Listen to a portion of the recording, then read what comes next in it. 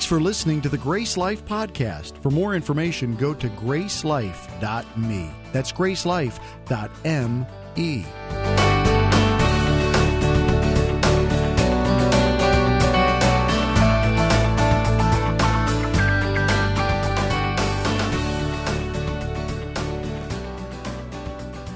Good morning. How are you guys doing? Welcome to Grace Life. Good to see you. So, hey, we are in a series, a three-part series on Nehemiah. Today is part 2, and it's a very short study. We're not learning everything there is to learn about Nehemiah. We're focusing on one simple theme, and it's the theme of how we can build beyond ourselves. We're looking at how Nehemiah did something, matter of fact, how specifically he built something in the natural that ultimately ended up changing lives.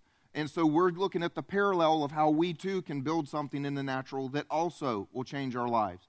So we want to be very clear. We started this last week and upfront about what we're doing. There is a specific goal and a message for this series, and it is how we as a church family have decided 2 years ago that God was telling us it's time to go and do something and make room for other people because we're just running out of room. That's the simple truth. We've gone to 3 services, and it's crowded. It's more crowded in the kids' world than anywhere else.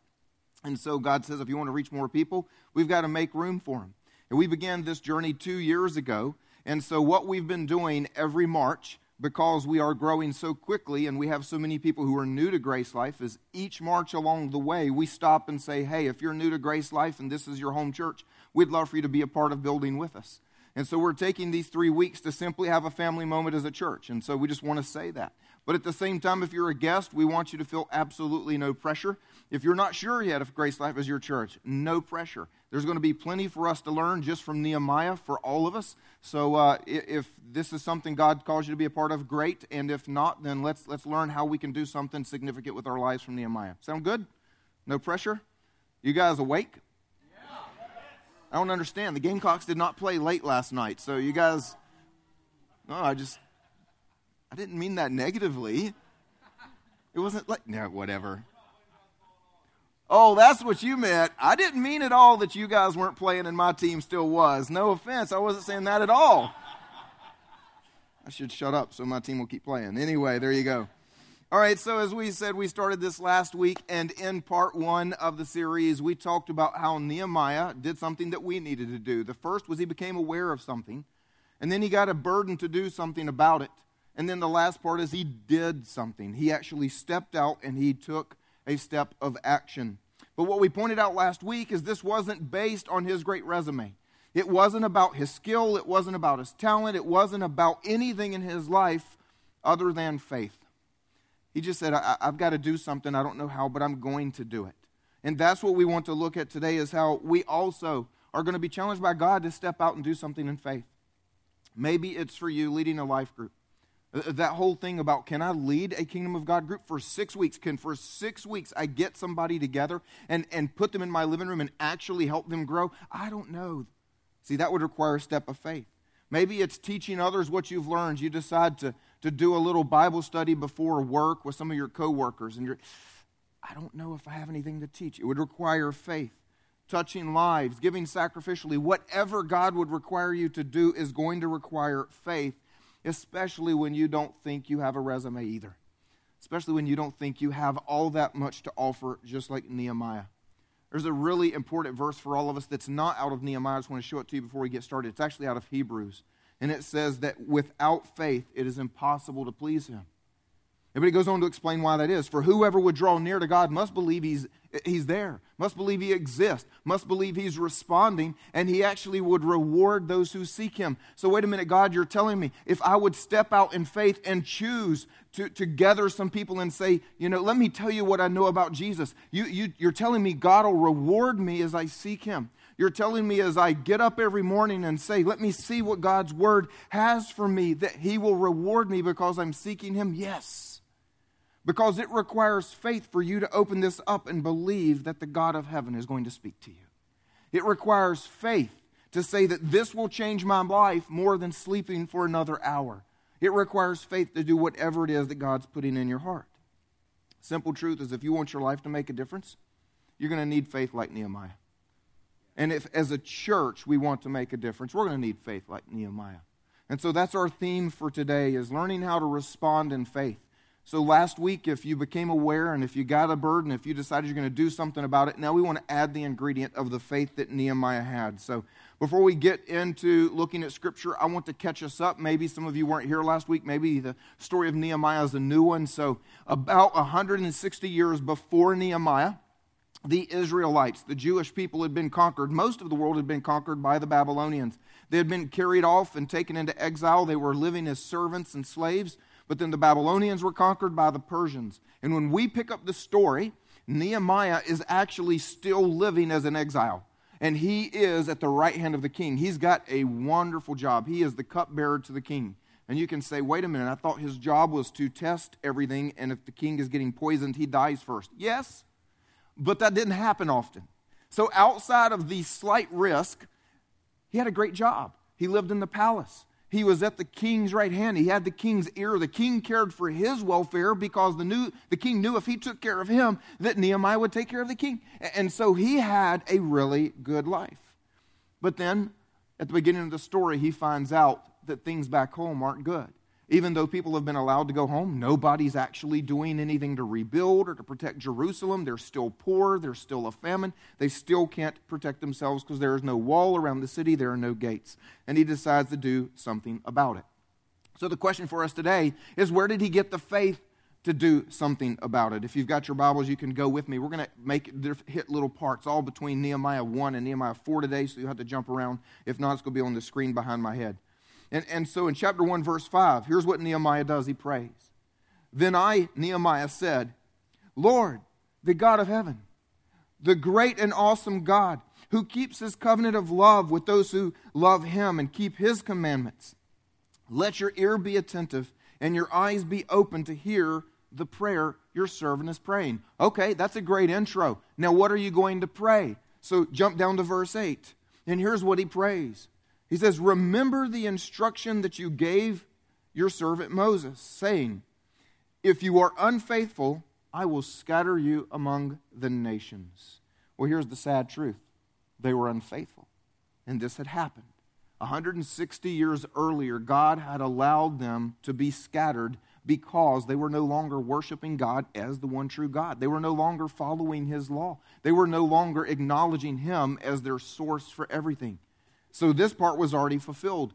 But here's the good news. He went on to say, but if you return to me and obey my commands, then even if your exiled people are at the farthest horizon, I will gather them from there and bring them to the place I have chosen as a dwelling for my name. You know where that was? Jerusalem. The place that Nehemiah cared about. See, that's what God was doing at this point. They had turned. They had repented. They had said, God, forgive us. Take us back. And so 95 years earlier, God had sent the Persians to conquer the Babylonians to begin to allow them to go back home. He was gathering the people. And Nehemiah simply wanted to be part of what God was already doing. So what did he quote when he prayed? God's word. What did he ask God to help him do? God's word. Are y'all seeing the theme here? It was all about what God had said. He was rebuilding the very place that God had said, this is the place that is the dwelling for my name. So here's the first principle we're going to learn today. Faith starts with God's word. Faith starts with God's word. Too often we get an idea and make it up and say, that's what I have faith for. And that's the difference if you've ever been around, like a faith movement or a prosperity doctrine, and maybe you get a little gun shy when a pastor starts talking about, we need more faith. Faith is not whatever idea you come up with and then decide God's going to deliver for you. I need a better car. I need a new car. I need the best car that's on the planet. I need one you can't even buy here in South Carolina. You got to go to like Miami or New York. I don't know if that's faith. I don't know that that starts with God's word, right? Is everybody, I might have just gotten in trouble with some of you. No, faith begins with what God says. That's what we can hold on to. We can't hold on to something that we think we want materialistically. We've got to hold on to what God's promise is to us. How could he pray the word? Because he knew God's word. See, it starts with knowing God's word. And the absolute truth is the best way for us to know God's word or to know God's will and to learn to hear his voice is by simply reading his word daily. Prioritize it.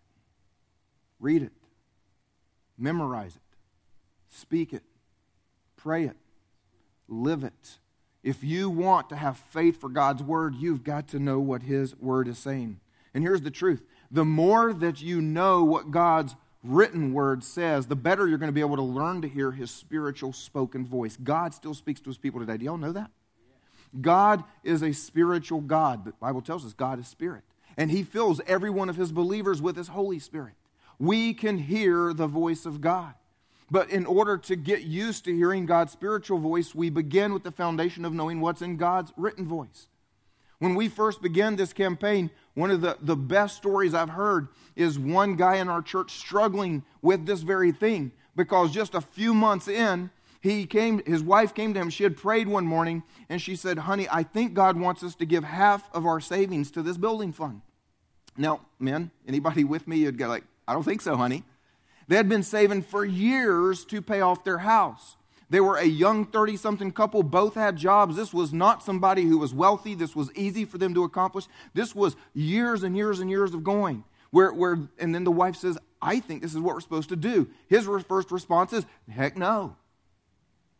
But then he goes to talk to God about it. And the first thing that comes to his mind is what's in his written word. Wait a minute. God will ask us to do something sacrificial, like move halfway around the world. He told Paul to go and preach the gospel. God might tell us to do something out of our comfort zone. Okay, there we go. That's one. God might tell us to actually give towards something for him. It's all the way from Moses building the tabernacle, Solomon building the temple, the New Testament where they're giving for the Jews who have nothing. They're in a famine. So all the churches all across are sending money back to Jerusalem to take care of them. Giving sacrificially is all throughout Scripture. Hearing God's voice. And so he went and he prayed and said, "Okay." And that's exactly what they did. Now here's the bad news. And we might need to pay attention for this, because truth is, for most of us here today, this point matters more than any other. Faith always encounters resistance. Faith always encounters resistance. Whatever you feel like God has told you to do, you are going to get resistance. Nehemiah chapter 2, he begins to do this very thing. He got permission from the king to go back home to lead the project in rebuilding the wall. The king had even given him materials and supplies and money and said, "I'm going to help this." So he's like, "Okay, great, we're going to do this thing." But then, it says, "Then I came to the governors of the province beyond the river." It means he's not even home yet. He's still on the way. Come on, anybody ever taken a step of faith and you're not even got there yet and suddenly everything's already going wrong? He says, I came to the governors of the province beyond the river and I gave them the king's letters. You think that would be like no trouble? Hey, I'm just a messenger. Here is what the king says. But no. Now the king had sent with me officers of the army and horsemen. Wow, still is that not enough to keep the resistance at bay? No, because when Sanballat the Horonite and Tobiah the Ammonite servant heard this, it displeased them greatly that someone had come to seek the welfare of the people of Israel. They had enemies. They had people sworn against their welfare. And as soon as these guys heard about it, there was resistance. Here's the simple issue we all face here. If you are taking a faith step for your life, like maybe you decide you're going to teach somebody else what you know about Jesus. If you're taking a faith step for your life, maybe something in God's Word, you're going to make a lifestyle change, you're going to cut off a relationship that you know God has put on your heart, or you're going to begin to do something that His Word tells you to do. If we are going to take a faith step as a church to build something that's going to be a beacon to this community, then here's the truth. In every case, we will face and we should expect resistance. Here's the mind-blowing part, is we get surprised about this. Do I have any like sci-fi Star Wars nerds in the room? You like this kind of thing? A couple. You didn't do it very boldly. Yeah. So anyway, I did a series on spiritual warfare not too long ago, and I used this as an example in Star Trek. In Star Trek, there's this group of people called the Borg. And they take over entire planets and races of people, and they have one phrase as they're doing it, because they've all kind of become like half robot type things. And they just go up to the people they're trying to conquer and say, "Resistance is futile. Resistance is futile." And so I did a spin-off of that, and we did an entire message in a spiritual warfare series called "Resistance is Standard." Get used to it. If you are going to commit your life to serving God, resistance is standard. If you are going to focus your marriage on honoring God, resistance is standard. If you are going to commit your finances to being godly and to giving sacrificially to something, resistance is standard. It doesn't matter what you do. If you seek to do something for God, resistance will come. But we're surprised about it. Come on, anybody? Aren't we always surprised and frustrated when it happens? But it's standard. We shouldn't be. If you're doing something God's way, the enemy is going to come against you. If you are doing something significant for God, the enemy will come against you. And the reason is incredibly simple. He wants to replace your faith with fear. He wants to take the faith that you were operating on and put fear in its place. I want to give you a little saying. If you want to go and write something on your fridge, this is what you should write on your fridge. Faith is confidence in God. Now, some of you think the next line is fear is a lack of confidence in God. But no, fear is not a lack of confidence at all. Fear is actually confidence also, but fear is confidence in the resistance. Fear is looking at the circumstances or whatever's in your soul or the person that's opposing you or the devil himself and having more confidence in what opposes you than the very thing God told you to do in the first place. See, faith is confidence in God. Fear is confidence in the resistance. If you think it's easy for me to stand up here and preach this, you're kidding yourself. I can't tell you the number of times that I wake up either in the middle of the night or early in the morning, and the first thought is, who do you think you are? Come on, anybody hear that voice sometimes? Why do you think you can lead those people to do something important? Who do you think you are? And then you add to it, right now, our current struggle is we're doing a $4 million project. And I'm just going to tell you, I grew up here in the South in a blue-collar family. I don't have, miracle money stories. Money is probably the number one thing that requires faith that I feel like I don't have faith for. And some of you are like, oh, it's no problem. Every time I need something, I pray, a miracle check shows up in the mail. Some of you have those stories. I've never had those stories. Never. I've had the stories where there was not enough money to pay the mortgage, and so you check the mail on the day it's due. There's nothing there. And what I learned was, get a budget.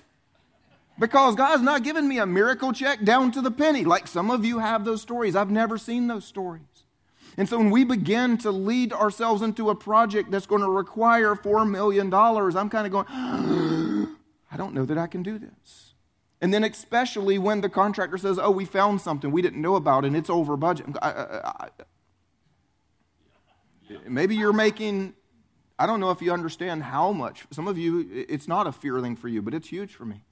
It is huge for me every day to wake up and to keep saying, yes, we can do this. Yes, we can do this. Yes, we can do this. Yes, we can do this. God can use you. God can use me because the enemy wants me to be full of fear. In the financial resistance or the people resistance or whatever the struggle is we faced. See, we need to ask ourselves two key questions when we're facing resistance. Number one, what is my resistance to? Is it to serving? Is it to giving? Is it to belonging? Is it to believing? What are you facing resistance to do? But then maybe the more important question is, where does the resistance come from? If you're getting resistance from the enemy, don't be surprised by that. You're always going to get resistance from the enemy. Are you getting resistance from your soul? Maybe you've been beat down. Maybe there's insecurity. Maybe there's wounds. Maybe there's something in you that says, I can't do anything important for God. God can't use me. I've done too much wrong. Maybe there's something in your soul that is the resistance. Maybe the resistance is your lifestyle. I don't want to serve. I don't want to give. I don't want to belong because all of those would impinge upon my comfort zone or my priorities or my schedule or my spending or my whatever. You see, fear always comes from self-preservation. Did you guys know that? Fear comes from self-preservation. When you have nothing to lose, you have nothing to fear. But when you have something to lose, now you have something to fear. See, what I have to face is every day when I wake up and I am dealing with fear, what I have to lose is my pride. Is that okay for me to be that transparent? Because y'all didn't look at me like that was a comfortable thought. What I struggle with is knowing that I've got over 600 people that are trusting what I am saying, and that will make me very afraid. Because what if I fail?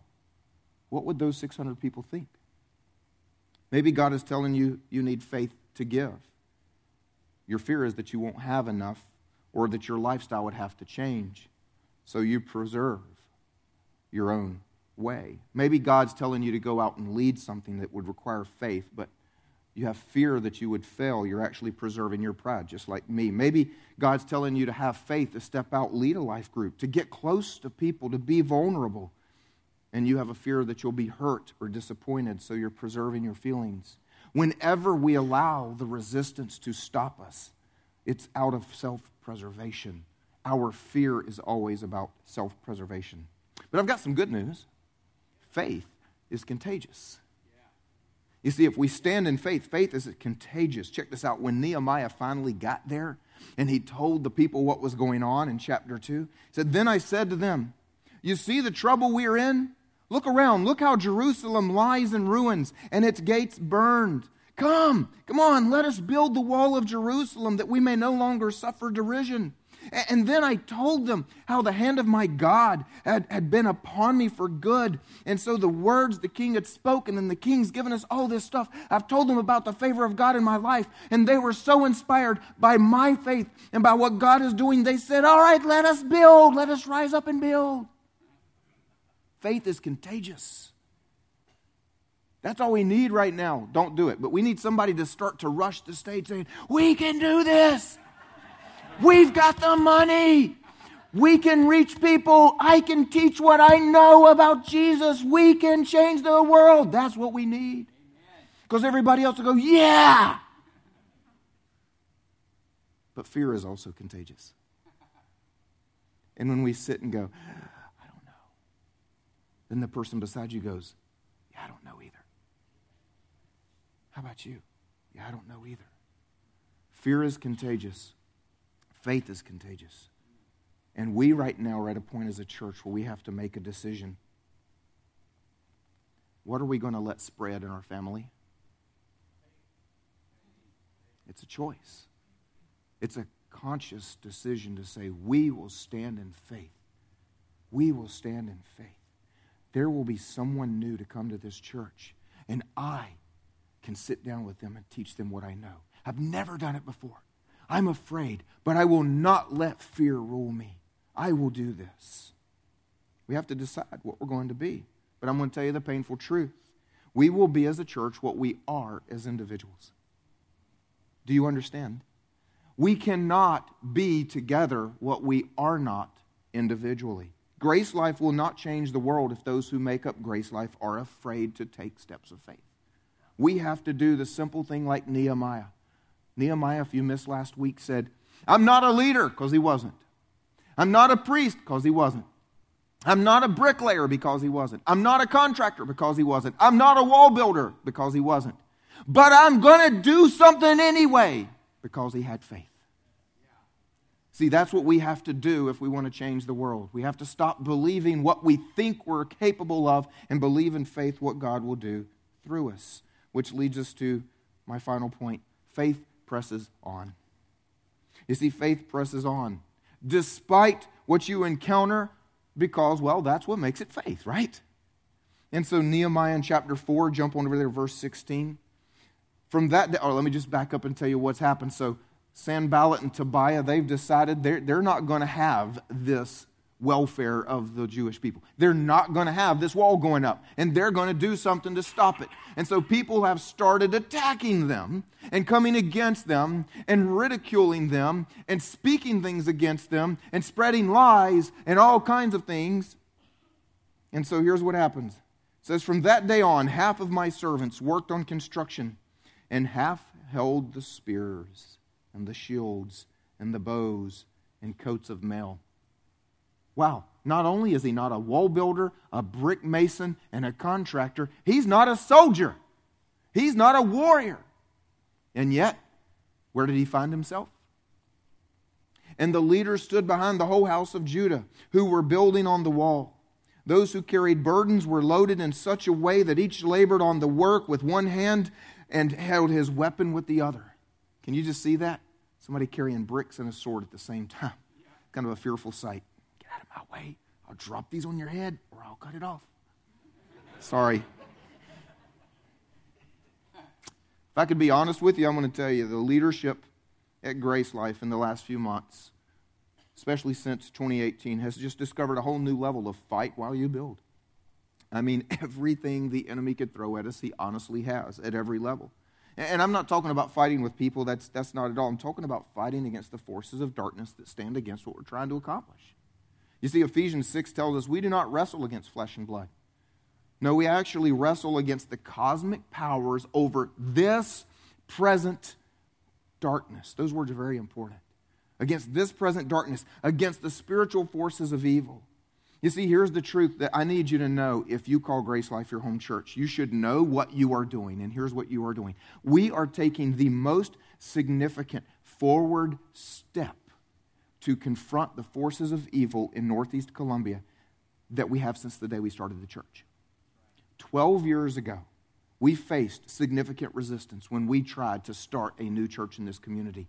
And since then, we've seen countless salvations and lives changed. It's been amazing. But now we are starting to do something that really has the enemy's attention more than any other time. For years, we've preached and we've met and we've preached and we've met and we've preached and we've met. And we've grown, and that's frustrated the enemy, but we've gotten an equal level of resistance to it. But now we're going to do something that's going to allow us to impact thousands for decades to come.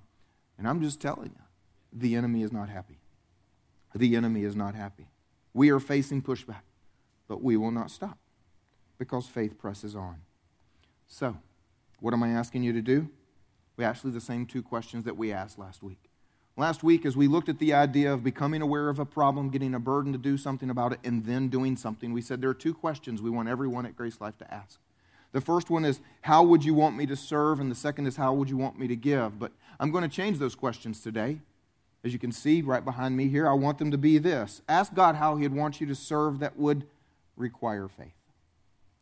Ask God how He'd want you to give that would require faith. It occurred to me, I was listening to another sermon. I was on a trip, so I was driving. I listened to a podcast in my car, and I was listening to another pastor preach something. And as he was talking about doing something in faith, it hit me about a month ago, my life does not require faith. And I bet I'm not the only one in this room. It doesn't require faith. And again, I don't know if I'm being too vulnerable today. But I can talk. I'm good at it. I'm really good at it. Sometimes I make more sense than others, but I don't actually have to pray for 10 hours a week that God will put words together for me on Sunday morning. I do ask Him to anoint me. Don't misunderstand. But I could get up here and just kind of get my way through things. I mean, I made an A one time on a book report in school on a book I'd never read. I'm just good at talking. Y'all understand what I'm saying? It doesn't really require faith for me to do this. It should. Y'all understand what I'm saying? But it doesn't require faith. I can put something together and get up here and talk pretty well. I mean, it's God's Word. It kind of stands on its own. The good stuff's already there. It doesn't require faith for me to get out of bed every day. I'm not diagnosed with anything that says I'm not going to wake up the next day. I have 2 cars. I don't have to pray somebody's going to help me get to work. It doesn't require faith. I've got a set salary. It's going to be the same every month. I've got a budget every month. I've got bills automatically paid out of my bank account. I don't even know I'm paying them. I mean, seriously. Has it occurred to you that maybe your life also doesn't take faith? We just get up and we go about it, and we just do what we're doing, and we've never stopped to say, God, would you like me to do something that actually would make me uncomfortable? That I would actually think, I can't do that unless you show up? But that is the very thing I'm asking us to do. That's what I'm asking us to do. We're going to touch lives. We said it last week. The building is a tool. We need the building. The building is important. But once we get there, it's people who touch people. We're going to need to serve in a way that requires faith. We're going to need to get together with another person with your knees shaking and your palms sweating going, I don't know if what I'm going to say is even going to make sense. I don't know if they're ever going to come back. We're going to need somebody who says, I don't know if I can handle kids, but I'm going to try to serve and help those kids. Whatever it is. Somebody who knows that they're talented to sing and play, but they're afraid to be on a stage. They're going to have to let their palms sweat a little bit and get on stage and do something. And then, yes, we're going to have to give in a step that would require faith. So what's next for us? Well, first of all, we're most excited for today. You guys know what's happening today? Come on. Yep. 3:30 p.m. today, 3:30 at our new building. 3:30 at our new building. We're going to get to pray and to have a worship time asking God to finish what He started. We're kind of like Nehemiah. We've headed home and then we've run into some resistance, but we're not going to let that stop. And it's going to be spiritually important for us to come together as a family, stand in that place and say, God, finish what you began. And there's a huge spiritual importance to being able to write prayers inside the walls that are going to be there as long as the building is there. To make those declarations. God, this is what I want to see happen in this building. And writing His word and verses and prayers and things. It's spiritually important for us to go over there and do that today. And then next week, we're going to finish up our series. The last thing we're going to talk about Nehemiah, but we're also going to have our third lap, is the way we've been calling it. We've been doing laps as we go through this. It's going to be our last year kickoff offering and commitments. So let's talk about where we are. Let's look at these slides here. Let's go. Well, yeah, that's lap 3. So as you've seen, we had lap 1 and 2. That's the way we're thinking about it. It's a 3-year race. It's a 3-lap race. We finished the first 2. We've already come with $1 million. We've bought the building. We've got construction started, right? And so here's where we are, lap 3. What we want to finish is these things on the screen. As we've said before, we're doing lap 3 in cash. And so our move-in date right now is supposed to be August. And I think most of us are thinking, is that when the builders are going to be finished? Yes, but that's not the only thing you need to be thinking. Because we're moving in when the builders are finished and when we've paid for what's got to be done. Those two go together. There is a financial need for us to accomplish on this time. And the reason I keep saying this is a family moment is the same thing. You've got a budget for your family. And you choose a certain amount that you're going to spend on clothes and on food and on movies and on vacation. And then if you decided as a family you wanted to renovate your house, it would cost extra money outside of that normal budget. Does that make sense? Because you would still have to wear clothes, I hope. And you would still need to buy food. That's very important. And so I want to make sure you understand what we're doing. We are building a building. Is it okay to just make sure we don't get too far here? We're still building a church, but we are building a building. And that's why we're deciding as a family to do something that requires that extra effort. It's just the way that it works. So I want to close with this thought. You got to cooperate. You guys ready to engage and do this with me? Raise your hand if your experience with GraceLife Church has come through this building. That's going to be almost every hand here because we've been here for 10 years. Maybe in this building you became a follower of Jesus, or you were baptized, or someone in your family did one of those two. Maybe in this building you've grown in your faith. Maybe your marriage is better off. Maybe you've made friends with somebody. Maybe you found a way to serve that makes you feel like your life matters. Now I just want you to imagine with me. Fast forward 5 years, maybe 10 years, maybe 20 years. And imagine all the hands that will be raised because of that building. The lives that will be touched only if we do move from here to there. We double, triple, quadruple as we expand the seating that we have now. We had a family when we began this that had that very thought in mind. I'm going to tell you the truth, I didn't expect anything from them. 2 years ago when we were kicking this off, they were Army. And they had just gotten orders. They were leaving. As they're packing their house, we are talking about building ours. And so I thought, God bless you, see you later. It was nice while you were here. And I was shocked when we did that first Sunday in March, or that first Giving Sunday offering. They gave $10,000. $10,000. They were leaving because of one very simple truth. It wasn't about what the building would do for them. It was about what they believed GraceLife could do through the building. I don't mean to over-spiritualize it, but God will use that tool to change lives. Our ultimate point for these 3 weeks is very simple. The best way for us to build beyond ourselves is to be a part of something that changes eternity. We believe the local church is one of the best ways to do that. If you believe that, if that is a burden you share, then I'm going to ask you to ask God, what is your part? Amen? I want to close today by talking to those of you that have yet to make Jesus your king.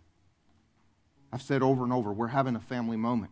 See, it's a family moment because we all not only worship together as this family, but we're a part of God's family on the earth. And that means that someday when our life on earth is over, we are going to heaven to be a part of a great heavenly, spiritual, eternal family because we recognize who Jesus is and what he's done for us. See, when Jesus died on the cross, it was for every single one of us to say, thank you. Thank you that you died for me. Now I want to live for you. Because he made a way for us, as imperfect as we are, to be right with God. And it's through his death, not our performance. We'll never be good enough. So if you have yet to say that to Jesus, if you have yet to make him your king, I want to help you do that right now. I'm not going to ask you to stand up or embarrass you in any way. But if you would, right where you're seated, would you join me and pray? Say something like this to yourself and to God. Lord Jesus, I thank you. Thank you that you died for me. And now, I want to live for you. I thank you for your love, your mercy, and your forgiveness. And my simple prayer in this place today is that you would give me a life of great meaning and great purpose in your kingdom. Amen. Let's celebrate with those people. Amen.